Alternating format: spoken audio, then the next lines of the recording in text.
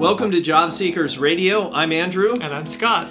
This podcast is meant to provide you meaningful support to find great careers faster, whether you're working or not. Today's episode is the top 4 things you can do to find meaningful work in a new city. This is a really common circumstance that people find themselves all the time. It could be that you've relocated to a new city because your spouse or significant other has, and you're going along with them. It could be that you had an opportunity to try something different because you were out of work and you wanted to move to a city that you really wanted to try out. There are so many reasons, but none of them are uncommon. The one I run into most often, Scott, is I'll have somebody come here on maybe an H-1B visa and they bring a spouse along. Yep. And the spouse is, some of them I've seen are like MDs, PhDs. I mean, they're highly educated. They have decades of experience and they're in a new country and they don't know what to do. And it's a new environment, a new experience. And really, we want to give those people an opportunity to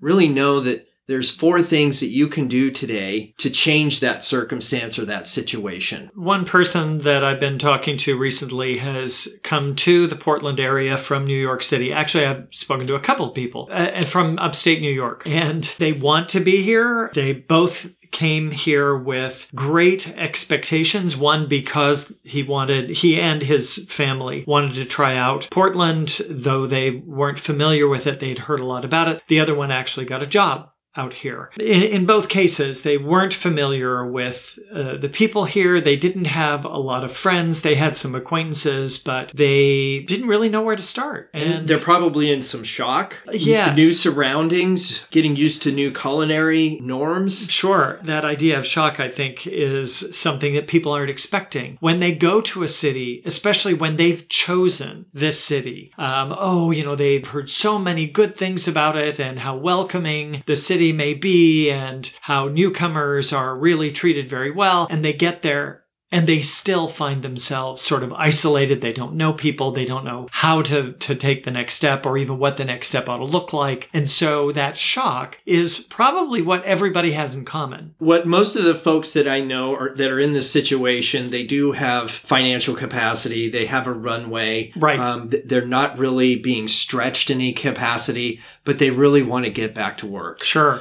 Because they were highly valued in the country or the place they came from. And now they're in a place where they're like, wow, this is weird. Yeah. I'm in a new country, a new city. I don't really know anybody. I have all these skills and I just don't know where to take them. So the other thing is, yes, they have financial resources, but also they have a visa or what would you call it? The spouse might be here on an H-1B, but there's a separate permit to work that they have to obtain. Right. And so we're not going to talk about the permits or the legalities. Right. It's constantly changing. We're certainly not subject matter experts, but it's important that if you're coming to a new country that you figure all that stuff out. I will mention there are going to be some people who do come to a new city, and we'll put new in quotes in that scenario. It could be that they're coming to this place, either they haven't been there for many years and this is sort of coming back home. Mm-hmm. Maybe they're moving in with a relative for a temporary situation because they can't afford to stay where they were, given the fact that they are no longer working. And so they're now, say they're moving in with a sibling and they're going to land a job before they get out on their own. That's another scenario where they're in a new place without having the network already established. So all of these are possibilities, and we can't take a lot of time to talk about the specifics on each one, but all of these do have some commonalities. There are things that all of us can do when we're in that new environment. The number one thing to remember is that this is a perfect excuse. So this is number 1 of the 4. This is a perfect excuse to do networking. And when you reach out to people, hey,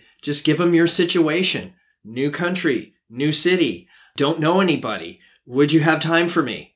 I don't know anybody that would say no to that kind of approach. And it's very low stakes. It's not, hey, find me a job. Exactly. It's, hey, I'm in a vulnerable place here. And normally people will lay out a red carpet especially to help you out. If you can tap into any individual who is really happy to be in their location, you can find those on social media, really. Hey, isn't it great here? Any kind of question like that, those are the people that you can contact through social media to say, hey, I'm new in town and I'm trying to meet people who can show me around, who not necessarily in the sense of take me to these different tourist sites, show me around in the sense of where are people like me? Where do I finding turn? Some kind of affinity group. Yeah. The idea that I want to network just to get to know people. To your point, the stakes are really low there. And if we approach this with the idea that everybody likes to give information and advice, they like to be helpful, when all you're asking for is to meet people, that is a low enough bar that anyone can feel comfortable reaching out and saying, let me help you. Especially when you go to those areas where they pride themselves on helping people. Portland happens to be one of them. Now, whether or not they follow up, well, that's a different topic, one that we've actually already talked about in a prior podcast. Portland has a reputation of being very welcoming to people and offering help. Here's the opportunity. And if the bar is low,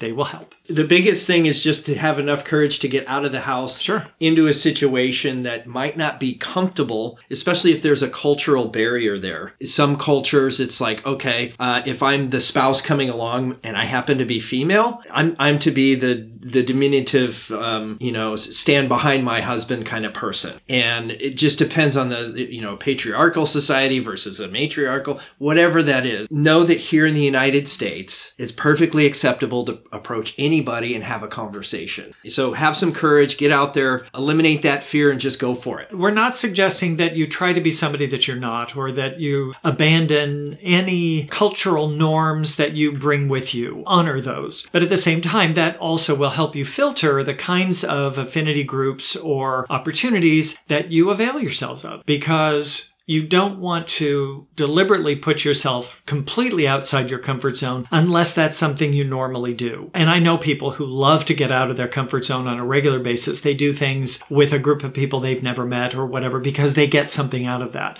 They are in the minority, really. Most people will be more comfortable with those that they already know where they have commonalities. And as I say, we'll get to that in a second. We do need to make a choice to get out of the comfort zone, to go ahead and face that fear. And it's not that the fear isn't normal or it isn't real or even helpful. Actually, it can be. We want to practice those skills that help us to reach past that so that we can get to the people that we need to talk to set up those networks. Because we know when you do the thing you fear, the death of fear is certain. The number 2 of the 4 things is flock together. Often people come to a new town, a new city, a new country, and what I've seen is they don't realize they have this tool called LinkedIn. And even if they're from out of the country, I haven't seen anybody that couldn't maybe identify at least one person that went to the same college or one person that worked at the same company way back when.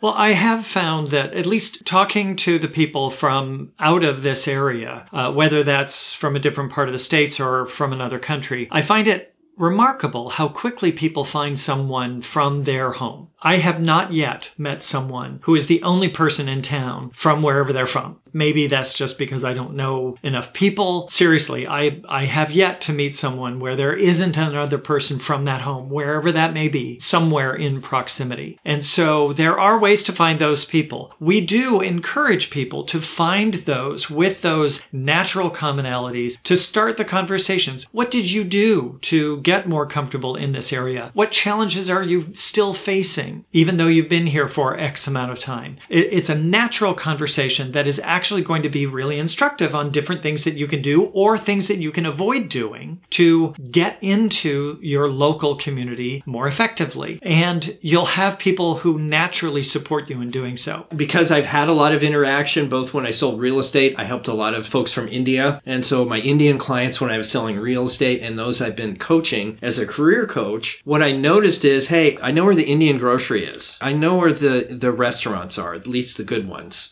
Right? Yeah. And the ones that they tell me to avoid. Right.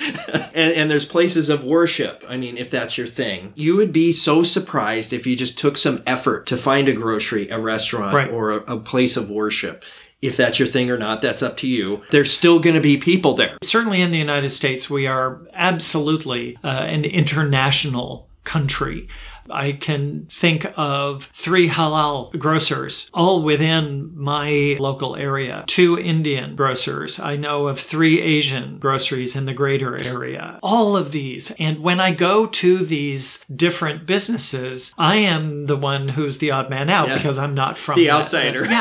But I love the food, so I buy. Yeah, of course. I'm also interacting with all sorts of different people, and I'm the type that when I go there, they're looking at me like, why are you here? And not that they actually question it. They want to know the depth of my knowledge of what they're selling, obviously. And I actually enjoy being the one to say, I don't know anything about this. Help me. And they do. And we build those relationships. There are also different places where you can go where you can discover those affinities quite by chance. And I think about the liquor store that is closest to my home, where we generally go most often. And it's a Middle Eastern family that owns it. And we're almost like family. Same thing for a restaurant in downtown Portland. We are regulars at this restaurant, and they're Lebanese, and they treat us like we're family. Any of these different places that you think of just in terms of, oh, well, I'm going to go enjoy the food from home, or I'm going to go do this activity because it reminds me of whatever group. If you're talking to the people who work there or who frequent it often, that you see these faces coming back. That can happen at the gym, and we've talked about that before. Different places where you have those commonalities, you have the same interests or similar goals. Strike up the conversations and let them know,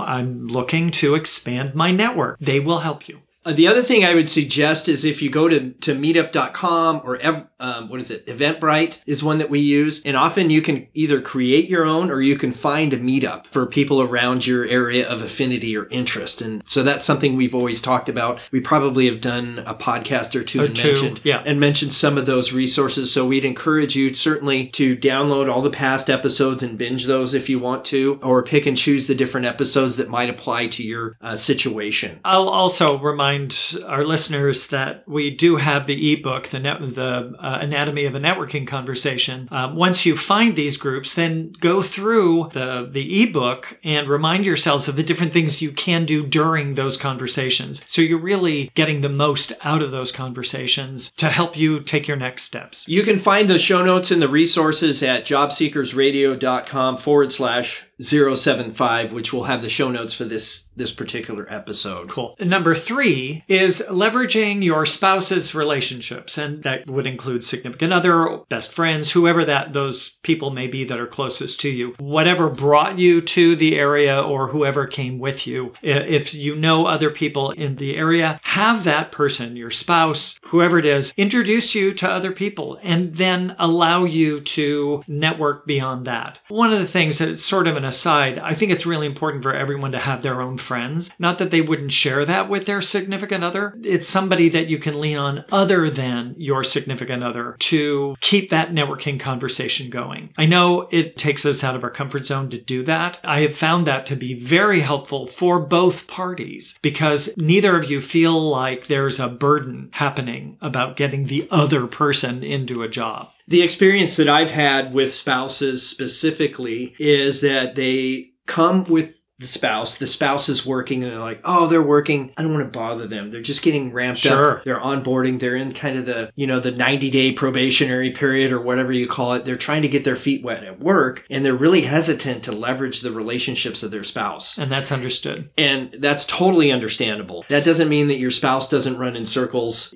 For example, with my Indian clients, I don't know, there's probably 80% probability they're playing cricket. Okay. And the fact that they're in a cricket league means that they have now personal connections that you can leverage outside the office. Before we get too far out of the office, one of the things that I think it's important to remember is that when your spouse, for example, and we'll just keep on using this scenario, your spouse is the one that brought you to the area and has a job and obviously is going to be working with and connecting with people at work. Those other people want to get to know your spouse. And so if your spouse is talking about you and the fact that you came together and that you are looking to increase your network, the chances are pretty good that more than one person at your spouse's workplace will offer to say, hey, let me help, or would at least be open to the idea of introducing both of you to their significant other. And so people have a natural proclivity to help others. It's one of the things that we can count on in human nature. It's not inappropriate to leverage those to a certain degree to say, yes, let's go ahead and make those connections. In my advice to someone who is new to the area, I'd say,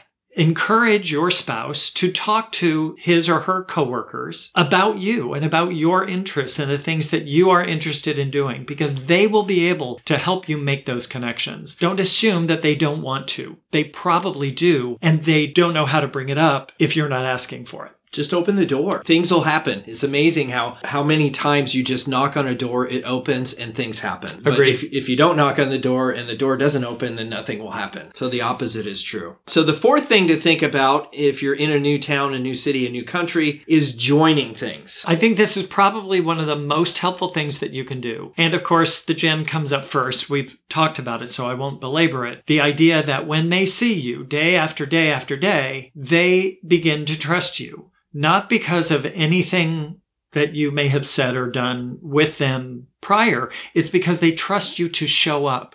That's different from the person that they see once. If you walk up to somebody you've never seen before, they've never seen you, and you try to strike up a conversation, I'm not suggesting that's not going to be successful. If they've seen you 15 times before, it's probably going to feel much more natural. Joining things, especially like a gym, it can really help start the conversation simply because they've seen you. Especially if you join up for a special class and there's a group and it's kind of a captive setting, maybe doing yoga. I'm just using that as an example. I think that's you a have a great chance idea. Before and after those kind of group classes to say, hey, let's go grab a coffee, or hey, let's go get some lunch, or next time we're here, can you think of another group class that I should be taking because I want to expand my my strength in the core or something. And starting out the conversation, how long have you been doing this? Have you been going to other places to do this, whether it's racquetball or yoga is a good example, any of the classes. And you can talk about, it seems that you have a great capacity for this. You have quite an ability.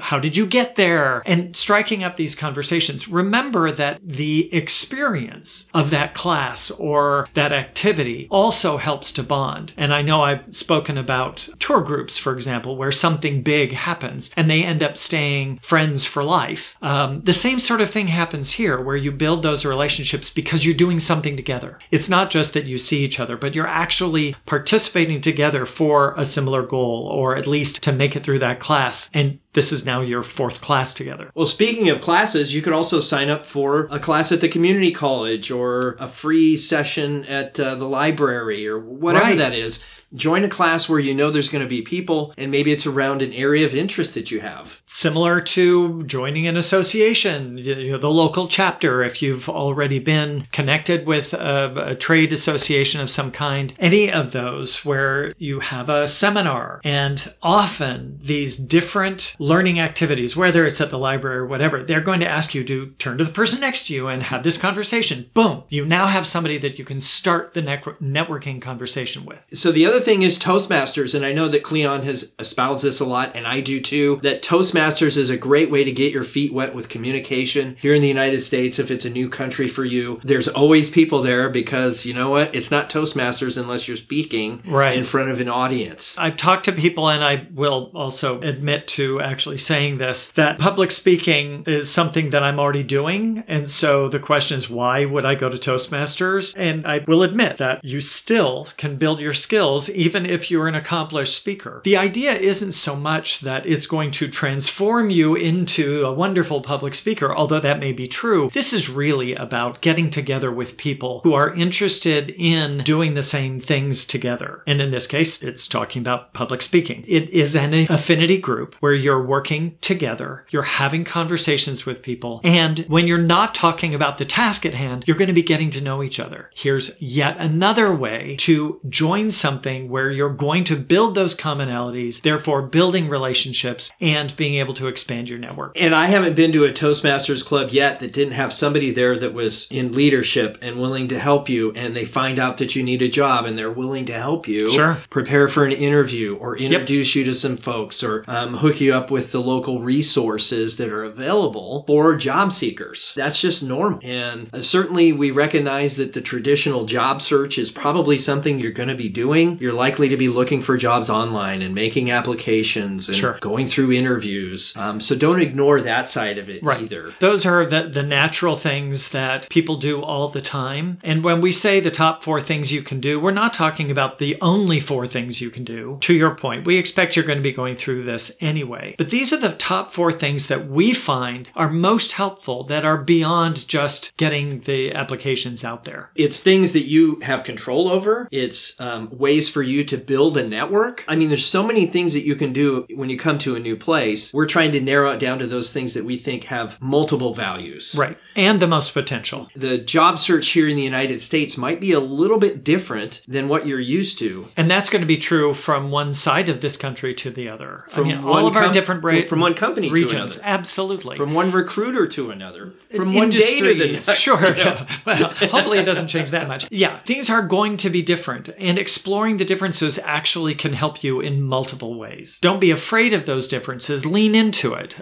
You're mentioning yoga at the beginning. One of the concepts that I came away with early in my yoga practice is leaning into the challenge, and how that simple concept, granted, it definitely applies to your yoga class. It also applies to every other challenge you have in life. If it's dealing with traffic, if it's finding the work, whatever it is, lean into it. Really stay grounded, go out of your comfort zone, do new things, but don't be afraid to try something new while you're working within your realm, whether that's your affinity group or whatever. Just a reminder, we still have for you a free resource. It's called The Anatomy of a Networking Conversation. And let me tell you what this is. This is actually an ebook. It's free to you. All you have to do is go to the website, jobseekersradio.com. It's right on the homepage. You can also get the show notes and resources at jobseekersradio.com/075. We mentioned that earlier. And this book is not only an ebook, it's an opportunity for you to have the companion audio episodes from the podcasts that are associated with that same series. Exactly. We want to thank everybody for listening to this episode of Job Seekers Radio. Your investment of time and attention is really appreciated. Head on over to iTunes. That link also is in the show notes on your mobile device there, the iPhone. I guess it could be an iPhone because that's where iTunes would be. Yeah, I would expect so. But if you hit the link there on your iPhone in whatever podcast app you're using, it'll take you right over to iTunes and you can leave a rate, which is one step. And the second step is a review. And each time you do one of those things, it really helps spread the message of what we're trying to accomplish here on Job Seekers Radio. And that is to make this the single best resource for job seekers on the interwebs. We also encourage you to subscribe